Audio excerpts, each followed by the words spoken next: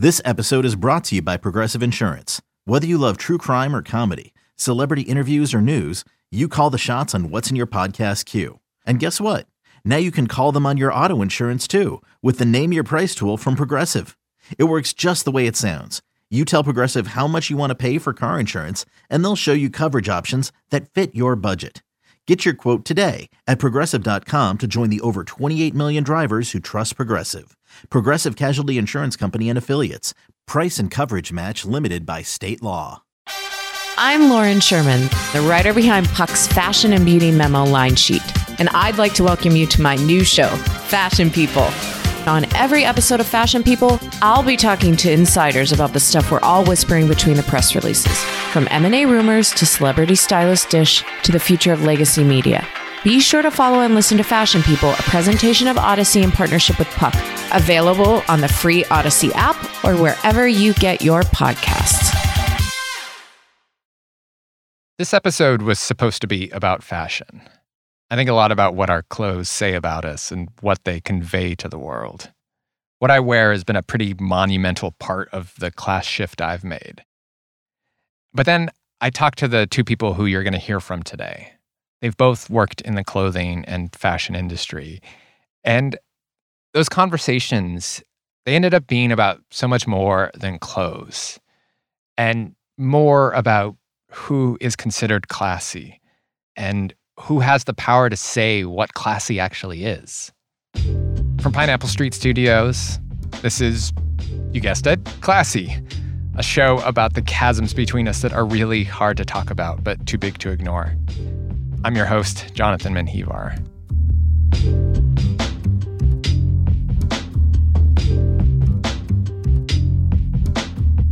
We're going to get started with this guy. His name is Amaechi Ugwu. And I called him up because I knew he'd worked in retail, selling clothes and high-end menswear shops across the country. I was interested in that dynamic of being a salesman and selling really fancy suits and shoes to people with a lot of money. Amaechi first got into clothes when he was in college. Back then, he was experimenting a lot, and some of his clothes were pretty wild. I can describe to you one outfit that everybody always remembers.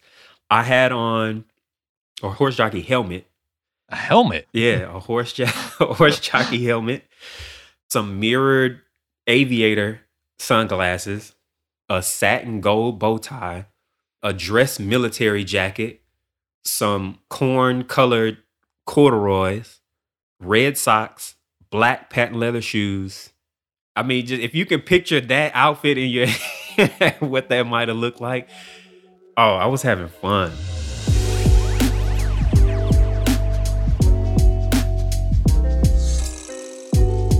Amaechi grew up in Houston. His family was middle class. It was a mostly black neighborhood.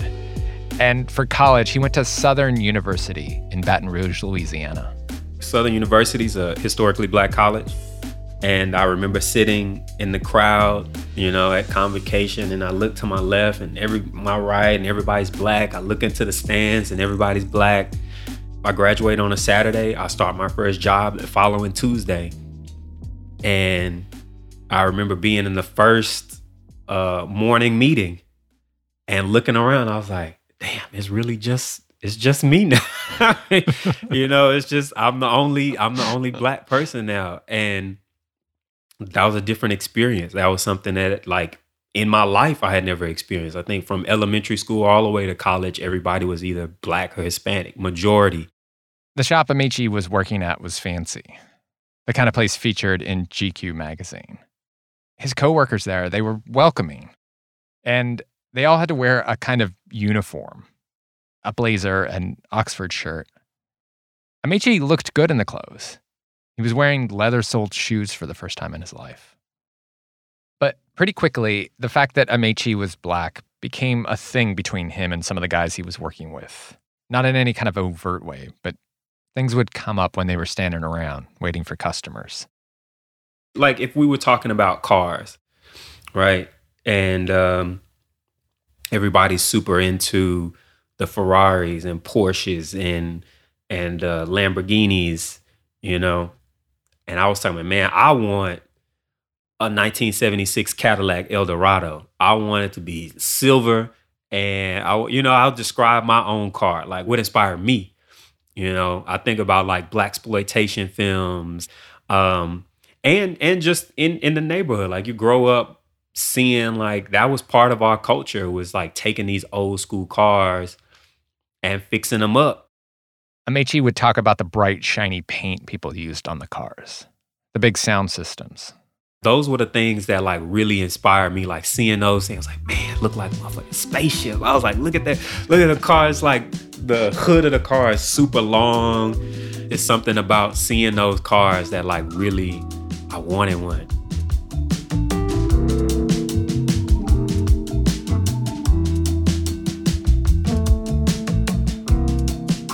So to come to that group where they're talking about Ferrari and Porsche and Benzes and Rolls Royce, they were kind of like, what? Like, yeah, Cadillac. They thought it was strange. They were like, why would you want a Cadillac? And I was like, man, look at it. Like, they didn't get it. Like, they just didn't understand. And what'd that feel like? It's like feeling rejected a little bit. You present something that you're excited about or that you love, and then people laugh at it. And it kind of like puts you in a position where you kind of doubt yourself. You're like, is this good? Like, should I not? Like you start to look at your opinions or your ideas and question yourself. And it was frustrating because I wanted to be myself, but you also, in a sense, want to be a part of the team, you know, and you want to feel like the things that you think are cool, that somebody else is like, I see what you're talking about. They can relate to it in some way. But sometimes it felt like they wouldn't even try, even though I learned a lot about Porsches and Ferraris and Rolls Royces. And, I learned a lot about it.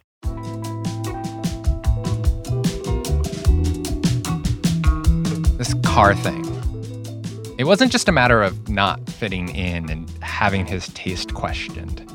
It was actually important to the job. Relating to customers, having some sort of shared understanding of the things you're into. That's how you sell clothes. In luxury fashion, a lot of your job as a salesperson when they walk in is not necessarily trying to sell them this one item, but to connect with them and make them feel like they belong here and this is where they want to buy it. And I think it was when I started having conversations with these people that I started to get a better understanding of like how different we were. Mm-hmm. Like, oh yeah, me and the wife went to the country club and we were, played some rounds of tennis and then we had brunch and then we da-da-da. And it's like, that's not a part of my upbringing. I don't know anybody who went to brunch when I was growing up. Selling clothes to guys who were driving Rolls Royces, this kind of power dynamic. Amaechi found it intimidating. He says he kind of folded in on himself at first. But over time, it went away because he developed this way to combat that feeling. Growing up in my community, we have a way of still being able to like find our own worth regardless of what such and such or whoever might have. You can't tell me I'm not that guy because I don't have money. Like, you may have money, you may have the cars, whatever, but I'm flyer than you. I dress better than you. I look better than you. Like all of these things you find to like, I ain't worried about, what such and such has when he walks in the door. And that became like the attitude that I had to tap into.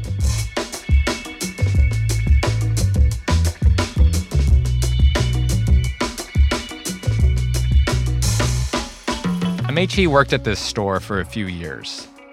And then he moved to New York and started working at an even higher end menswear store. The kind of place where you can't just walk out the door with clothes. You got to get measured and have them all tailored and everything. This shop was a little more international. There were Asians from all over the world and some white guys. So it was a little bit of a mixed bag. And then again, just me. Still the only black guy.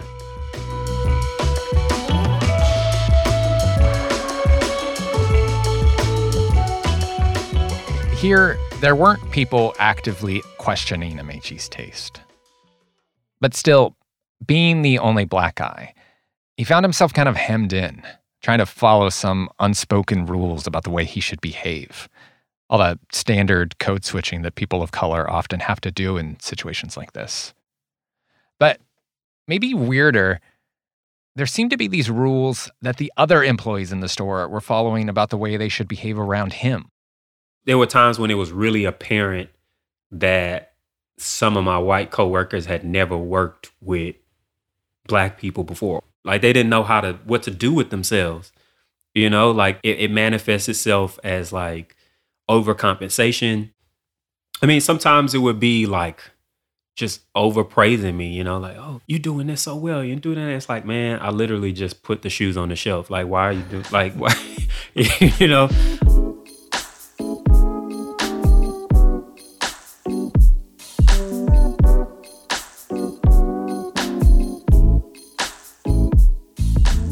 So it's in this environment that something happens one day that really shakes Amaechi.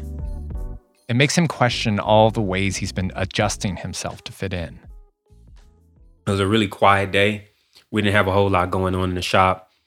And this guy walks in, and immediately when he walks in, everybody's ears kind of perk up because dude kind of looks like he's homeless and tells everybody he wants to get a suit. So they're like, all right. They start putting suits on him. You know, he's trying on everything. He eventually ends up with a whole kit on. Shirt, jacket, shoes, socks, tie, whole thing. And he puts it on. He's looking in the mirror. He's like, oh yeah, man, I like it. He's like, I'll take it.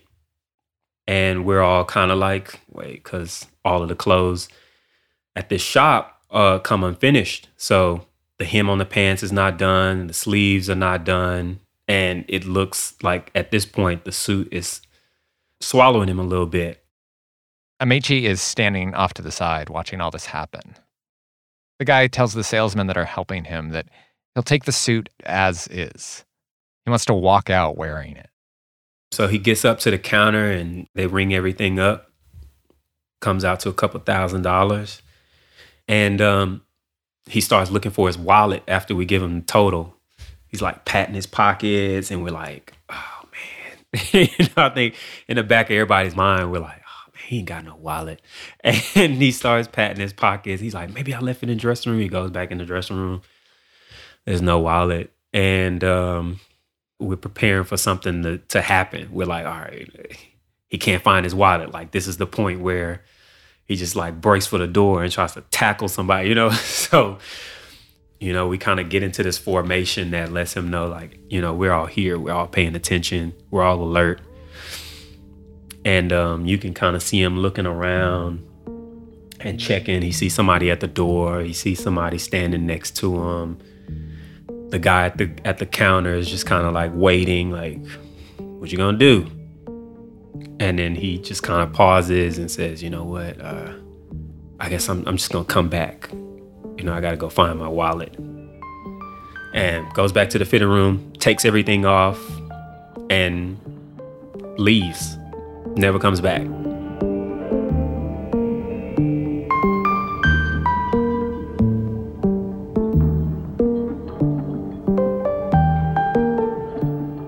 That was a particularly strange, like, scenario for me because the guy happened to be black. I had my own, you know, there was my own ideas, my own thoughts that were happening while this was going. And I think one of them was feeling like, oh man, why is this guy coming in here and doing this? Why is he making us look bad? You know, that's what's going through my head at the time.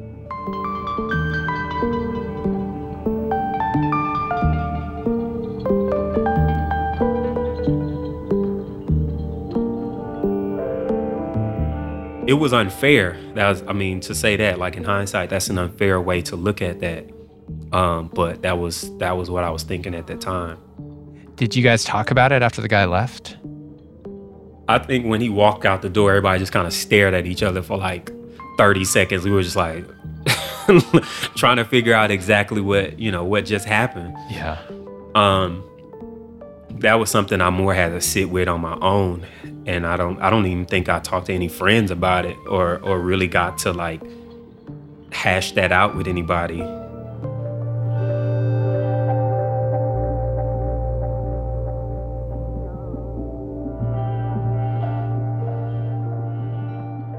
What is the making us look bad? In what way were you thinking like he's making us look bad? I think I understand, but well, like there's this idea in the Black community that like we always have to be on our best behavior. Like we all have to be doing the right thing. Like, a white person or anybody, it doesn't have to necessarily be somebody white, but they experience like a Black person, one Black person or two or five. And then they say Black people are this, or they behave like that, or Black people are always doing this. So where I was coming from when I thought that was, like this is just another strike on that, on that list. Someone who's not Black experiencing a Black person in this way, and them putting that like, oh, they Black people, da da da. And this is in my mind. This may not even be what these other people were thinking, but this is just because of how I'm experiencing the world, and people who look like me have experienced the world. This is what's going through my mind. I may, in with all my coworkers, with all of the people that we work with, I might be the only Black person they ever interact with, in their life. And I just think about like those space. I think in that space, I was thinking, well, like we're never here. So when we do show up, it needs to be in the best light. Did that make you think anything at all about the way that it's different, but in some ways you had to be on your best behavior at these places? Like you couldn't be 100% authentically who you were. Yeah. Yeah, I felt like that. And maybe some of that might have been in my head too, thinking that I couldn't be myself. And maybe I could have been, and they would have been totally accepting of it.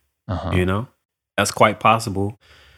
But I think at that time, I don't think I ever felt comfortable completely, 100% being myself, because there was still a little bit of discomfort for me in being the only Black guy. Like being the only Black person, I still feel like there were certain topics, certain subjects that I would only want to talk about with other Black people, or only want to hear the perspective of certain people.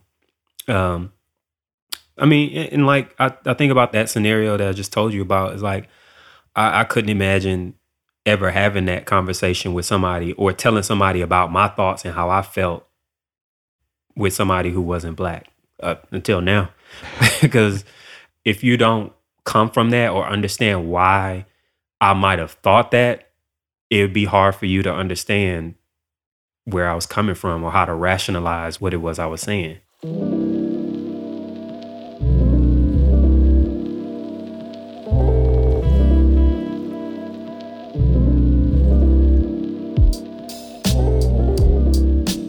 Amaechi Ugwu no longer works at that shop in New York. His last retail job was in 2020. In some ways, he's returned to a place where he's not having to think about things like this all the time. He now runs his own brand making sportswear for HBCUs. It's called Torch Sportswear. Where I am now, I don't think I'll ever work another retail job. I pray that I never have to work in retail again. But I know that if that day ever came, my approach would be a lot different. How I would move in that space and how I would present myself would be different than I have in the past. I can't compress myself anymore.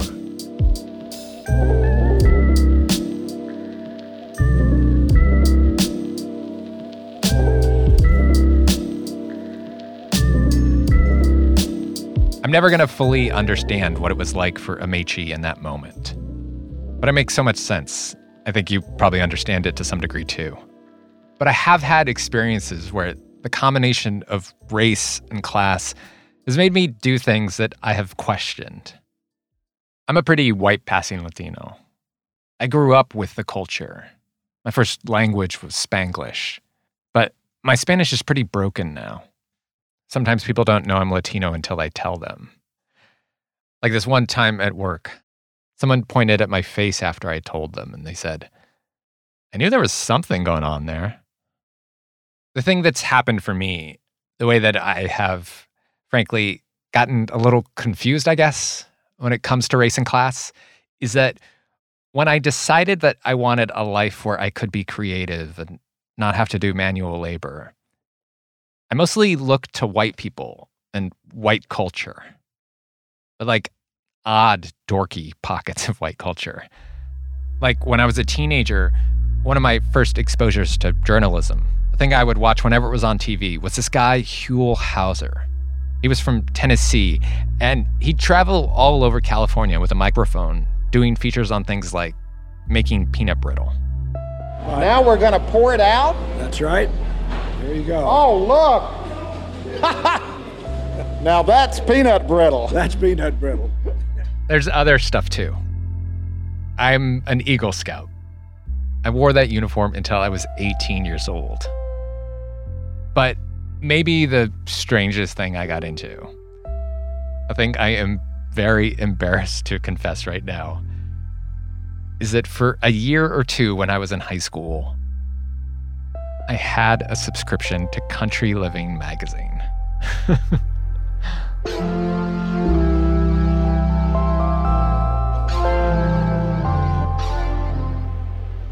I think maybe it started because I was into REM and they were from the South. Or maybe I just wanted out of my house, out of my boring suburban town. And the country somehow seemed appealing. I don't know.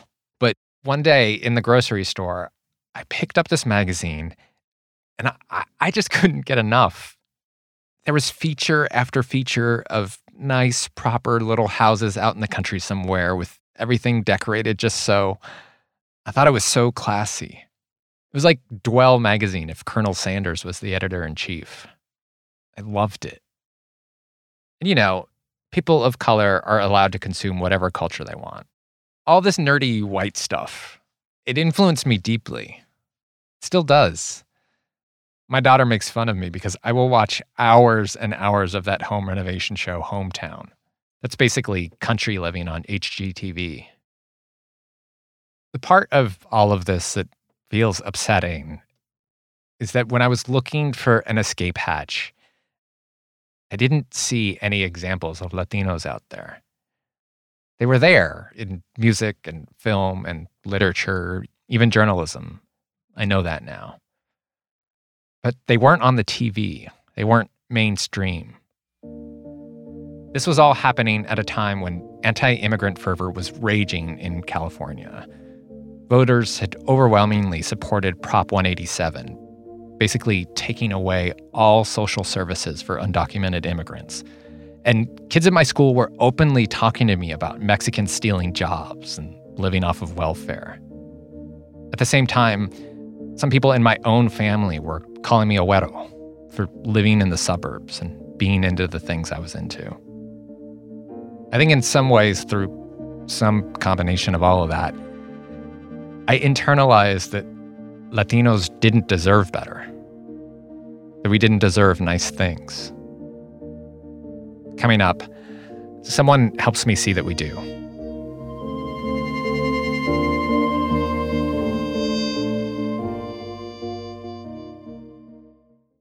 Selling a little or a lot?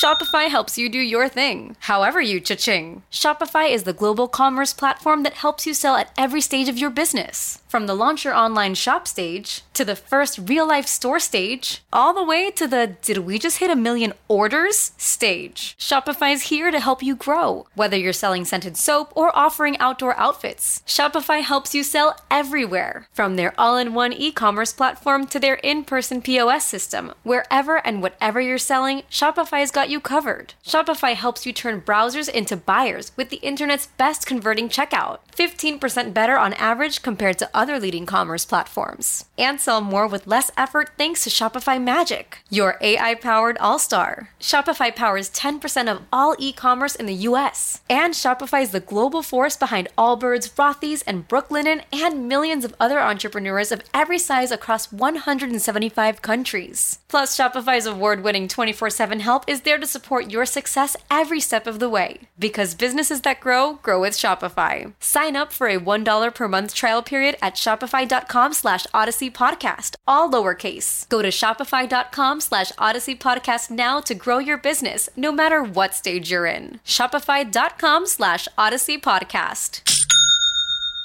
I'm Bobby Finger. And I'm Lindsay Weber. And I want to tell you about a podcast I think you're going to love. Who Weekly is a podcast about everything you need to know about the celebrities you don't. Does celebrity news stress you out? Are there too many people you've literally never heard of? Check out Who Weekly, a podcast hosted by Lindsay Weber and me, Bobby Finger. Each episode goes deep into the biggest celebrity stories of the moment, and if you're still confused, we even have a weekly call-in episode where we'll answer the most burning listener queries. Who Weekly airs twice weekly with brand new episodes on Tuesdays and Fridays. Listen and follow Who Weekly on the Odyssey app or wherever else you get your podcasts. I'm Shimol Yai, and I have a new podcast called The Competition. Every year, 50 high school senior girls compete in a massive scholarship competition. I wouldn't say I have an ego problem, but I'm extremely competitive. All of the competitors are used to being the best and the brightest, and they're all vying for a huge cash prize. This will probably be the most intense thing you've ever gone through in your life. I remember that feeling because I was one of them. I lost. But now, I'm coming back as a judge and also a kind of teen girl anthropologist. Because if you want to understand what it's like to be a young woman in America today, The Competition's not a bad place to start. Hopefully, no one will die on stage tonight. From Pineapple Street Studios and Wondery, this is The Competition. Follow The Competition on the Wondery app or wherever you get your podcasts. You can listen to The Competition early and ad-free right now by joining Wondery Plus. All right, Jonathan, back here, your very classy host. Brenda Akihwa is a luxury fashion designer in LA. Her work has been featured in Vogue and the LA Times. Bad Bunny and Lil Nas X have worn her stuff, but it took her a while to get to that place. Her journey into the world of fashion started in high school when she applied to Parsons, the art and design college in New York. I'd heard of that school just through overhearing someone's conversation. That's how I heard about that fashion school. Someone at school? Yeah, someone at school. So I'm a very curious person, and that's how I've acquired 90% of the information has been through nosiness, you know? I'm a professional chismosa that's used this information for good reasons. A chismosa is a gossip. And you could call Brenda a chismosa, but really what she was an observer. It's a trait she picked up from her mom. Brenda grew up in Santa Barbara, California. It's a town right on the beach, super affluent. Brenda was being raised by her single mom there in a Latino community that was mostly employed working for the rich, mostly white people in town. Brenda's mom cleaned houses, and sometimes Brenda would come along with her, and she'd see firsthand the way her mom was actively studying these people's lives. So my mom would always show us like, oh, look, you know, smell this perfume. It smells really good. We should get this. Or I've seen this crema at this other lady's house, so this must be really good, you know? And so we learned through this sort of unauthorized access what good products were that we wouldn't have known otherwise. Brenda's mom would do the same at yard sales. She'd drive to rich neighborhoods and buy up all the brand name clothing they couldn't normally afford. She got Brenda fancy, almost over-the-top stuff. Fur coats, this pleated vintage dress from the 30s. In my world, having a crocodile alligator clutch, you know, in junior high was totally normal. Her mom would indulge in nice clothes too, living out a life where she was saying that you can be classy no matter where you come from. My mom was wearing evening gowns, like to my 5th grade parties that were outside in the dusty, like, environment of our apartment complex. And she'd be decked out for our parties. Like, she was like my Beyonce. And now that I'm older, I'm like, that's so cool that she was like that, because maybe in her mind, she knew that she might not ever have the opportunity to wear that gown to whatever is considered acceptable.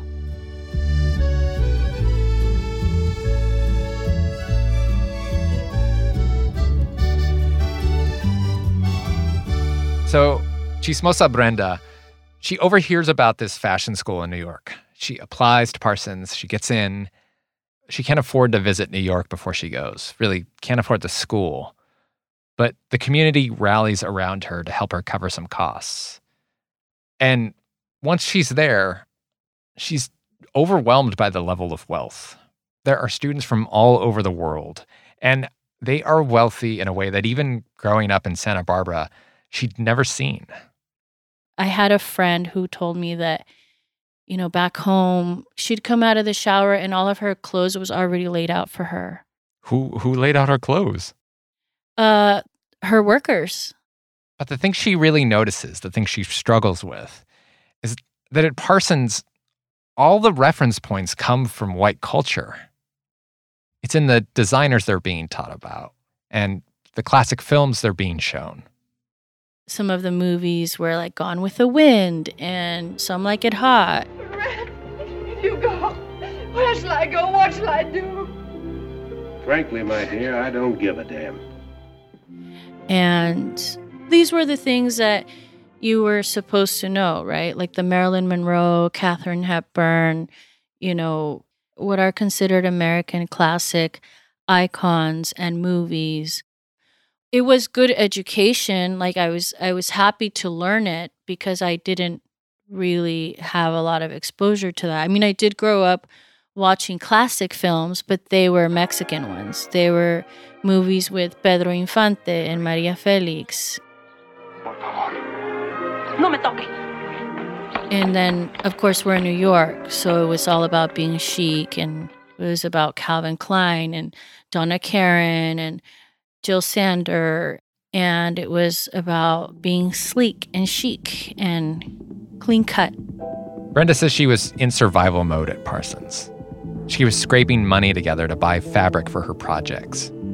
She was basically just eating bagels with cream cheese for every meal. And on this tight budget and under stress, she couldn't make work that matched the garments she was seeing in her head. She started failing classes. And as this was happening, I remember I went on a walk one day with one of the guys that I was in class with, and I shared with him my story of how I was being failed, and he told me that he had a woman that lived with him that cooked for him, cleaned for him, and sewed all of his projects for him. And I'm just listening to this story thinking, our worlds are so drastically different. I can't even believe that we're being graded by the same standards.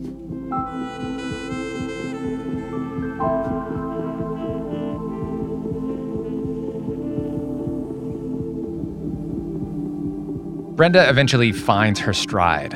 She manages to get through Parsons. After she graduates, she gets a couple different jobs working in the industry as a designer. But she finds that working in the fashion world is like Parsons the reboot. There's money, there's whiteness. She's working in fashion, but she's miserable. The people she really connects with are the pattern makers, who are working class, mostly Asian and Latino. She really values the level of skill they're bringing to the work. But still, she wants to build something of her own. And then one day, she's with her family. They're driving to Six Flags Magic Mountain. Her brother's at the wheel. And she says, "Turn the music down. I have an announcement. I have something I want to tell you guys." So they turned the music down, and I told them, I have this crazy idea. I want to make jackets and outerwear out of cobija blankets. Okay, Latinos, discúlpame un minuto.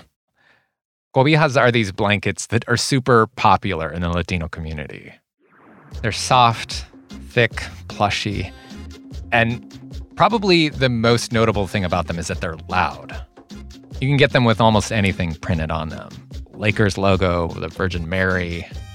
A lot of them have exotic animals. Tigers and lions and wolves and cheetahs and wild horses and tigers and unicorns and tigers. So many tigers. I still have some that I've had since I was a kid. They're also pretty cheap. So with this idea, the next day, Brenda goes to her studio and gets to work right away. She wants to take cobijas and turn them into something luxurious. I built a pattern. I figured out what I needed to do first and tried to figure out the steps. And I knew that logistically it was going to be a hot disaster. Okay, I understand you have this vision, but why? Why do you want to take this thing that is seen as cheap and kind of even low class, if people even know about it at all? Why do you want to take that and turn it into a coat? Gosh, it's my story. I feel like it's very much me, right? I came from that world. And then I learned all of these things, all of ways of seeing that were a bit different. And when I thought about the blankets, a part of me felt like, damn, I really don't want this to disappear. Is any of it at all a kind of fuck you to a culture that sort of rejected you for a while? Oh, absolutely. My life has been a series of fuck yous at every environment that I've been in. Yeah. That's always been me. I've always been with my finger out in every environment. That's why I'm I don't care if I belong. I'm going to be here. This is where I need to be.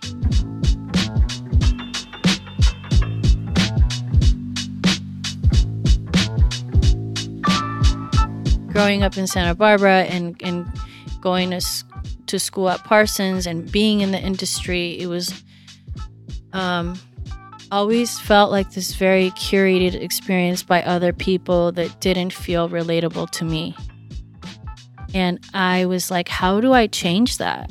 This isn't right. This doesn't feel good.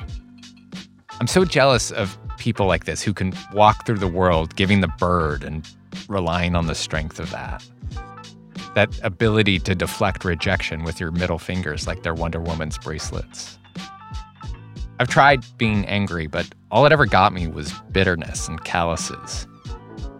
Instead, I've kept my middle fingers in my pockets and tried to blend in.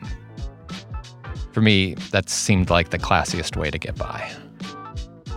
But I don't know. Now I'm not so sure.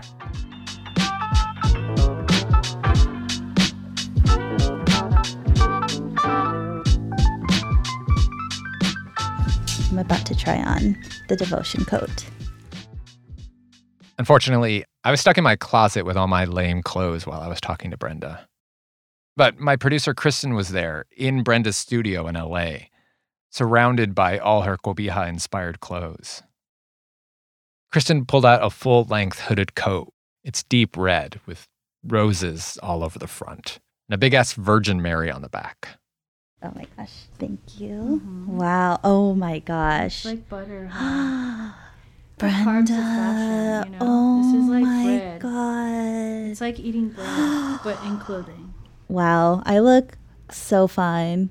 The pockets are perfect. Right? The moment I put my arm in the sleeve, I felt like euphoric. Right? I just felt like my arm just dipped into some comfort puddle. Yeah, exactly. That's what we try to do. Wow. It's a very different experience. These coats are so nice. Anybody who's spent winters snuggled under cobijas lusts after them. But I wondered how Brenda felt taking this blanket you can get for $40, this working class immigrant luxury item, and turning it into coats that some of them, they sell for more than $700. These coats don't have to be that price. I make them that price because of all the work and the details that I put into it. You know, like we buy all of our zippers here in LA because they're the best zippers that I could find.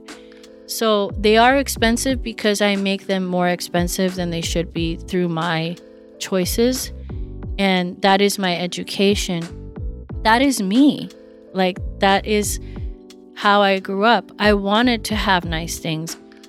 I like how nice things feel. I like having them in my home. I like touching nice things. I like looking at them. So I make things that look and feel good. You know, we've never been given the authority to be the curators of style. And that's sort of what I feel like I want to do loudly.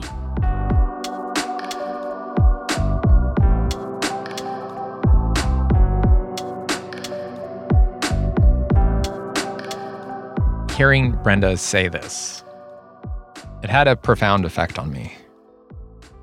Just hearing someone say it's okay to have nice things, and that those nice things don't have to be what mainstream culture says they are. A lot of us Latinos, because we grew up with people who didn't have nice things, and because the images of Latinos that we see most often are people who are suffering and working their asses off, desperately trying to build new lives, sometimes it feels like an abandonment to want. But I want. It wasn't immediately after this interview, but sometime in the making of this show, I put on this old gold chain my dad had given me when I was a teenager. When he first gave it to me, it didn't feel right. It wasn't my Wero vibe at the time. But a few weeks ago, I dug the chain out of a little box in my nightstand, and I put it on. And it looked right. I know gold chains aren't solely the domain of Latinos, just like country living isn't just for white people. But this one is. It's gold, and it's a little loud, and it looks good on me.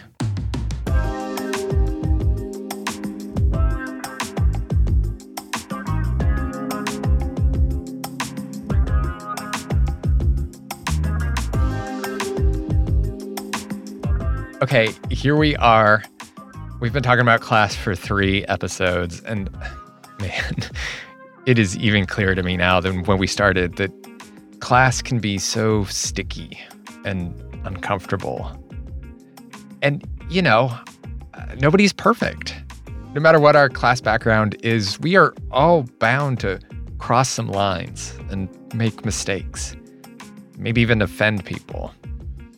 And I don't necessarily have all the answers for what to do in those situations. But I know someone who might be able to help. He's going to answer your questions. That's on the next episode of Classy.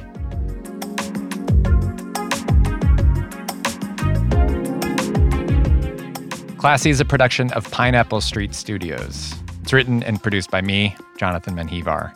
Our producer is Kristen Torres, associate producer Marina Henke, senior managing producer Asha Saluja.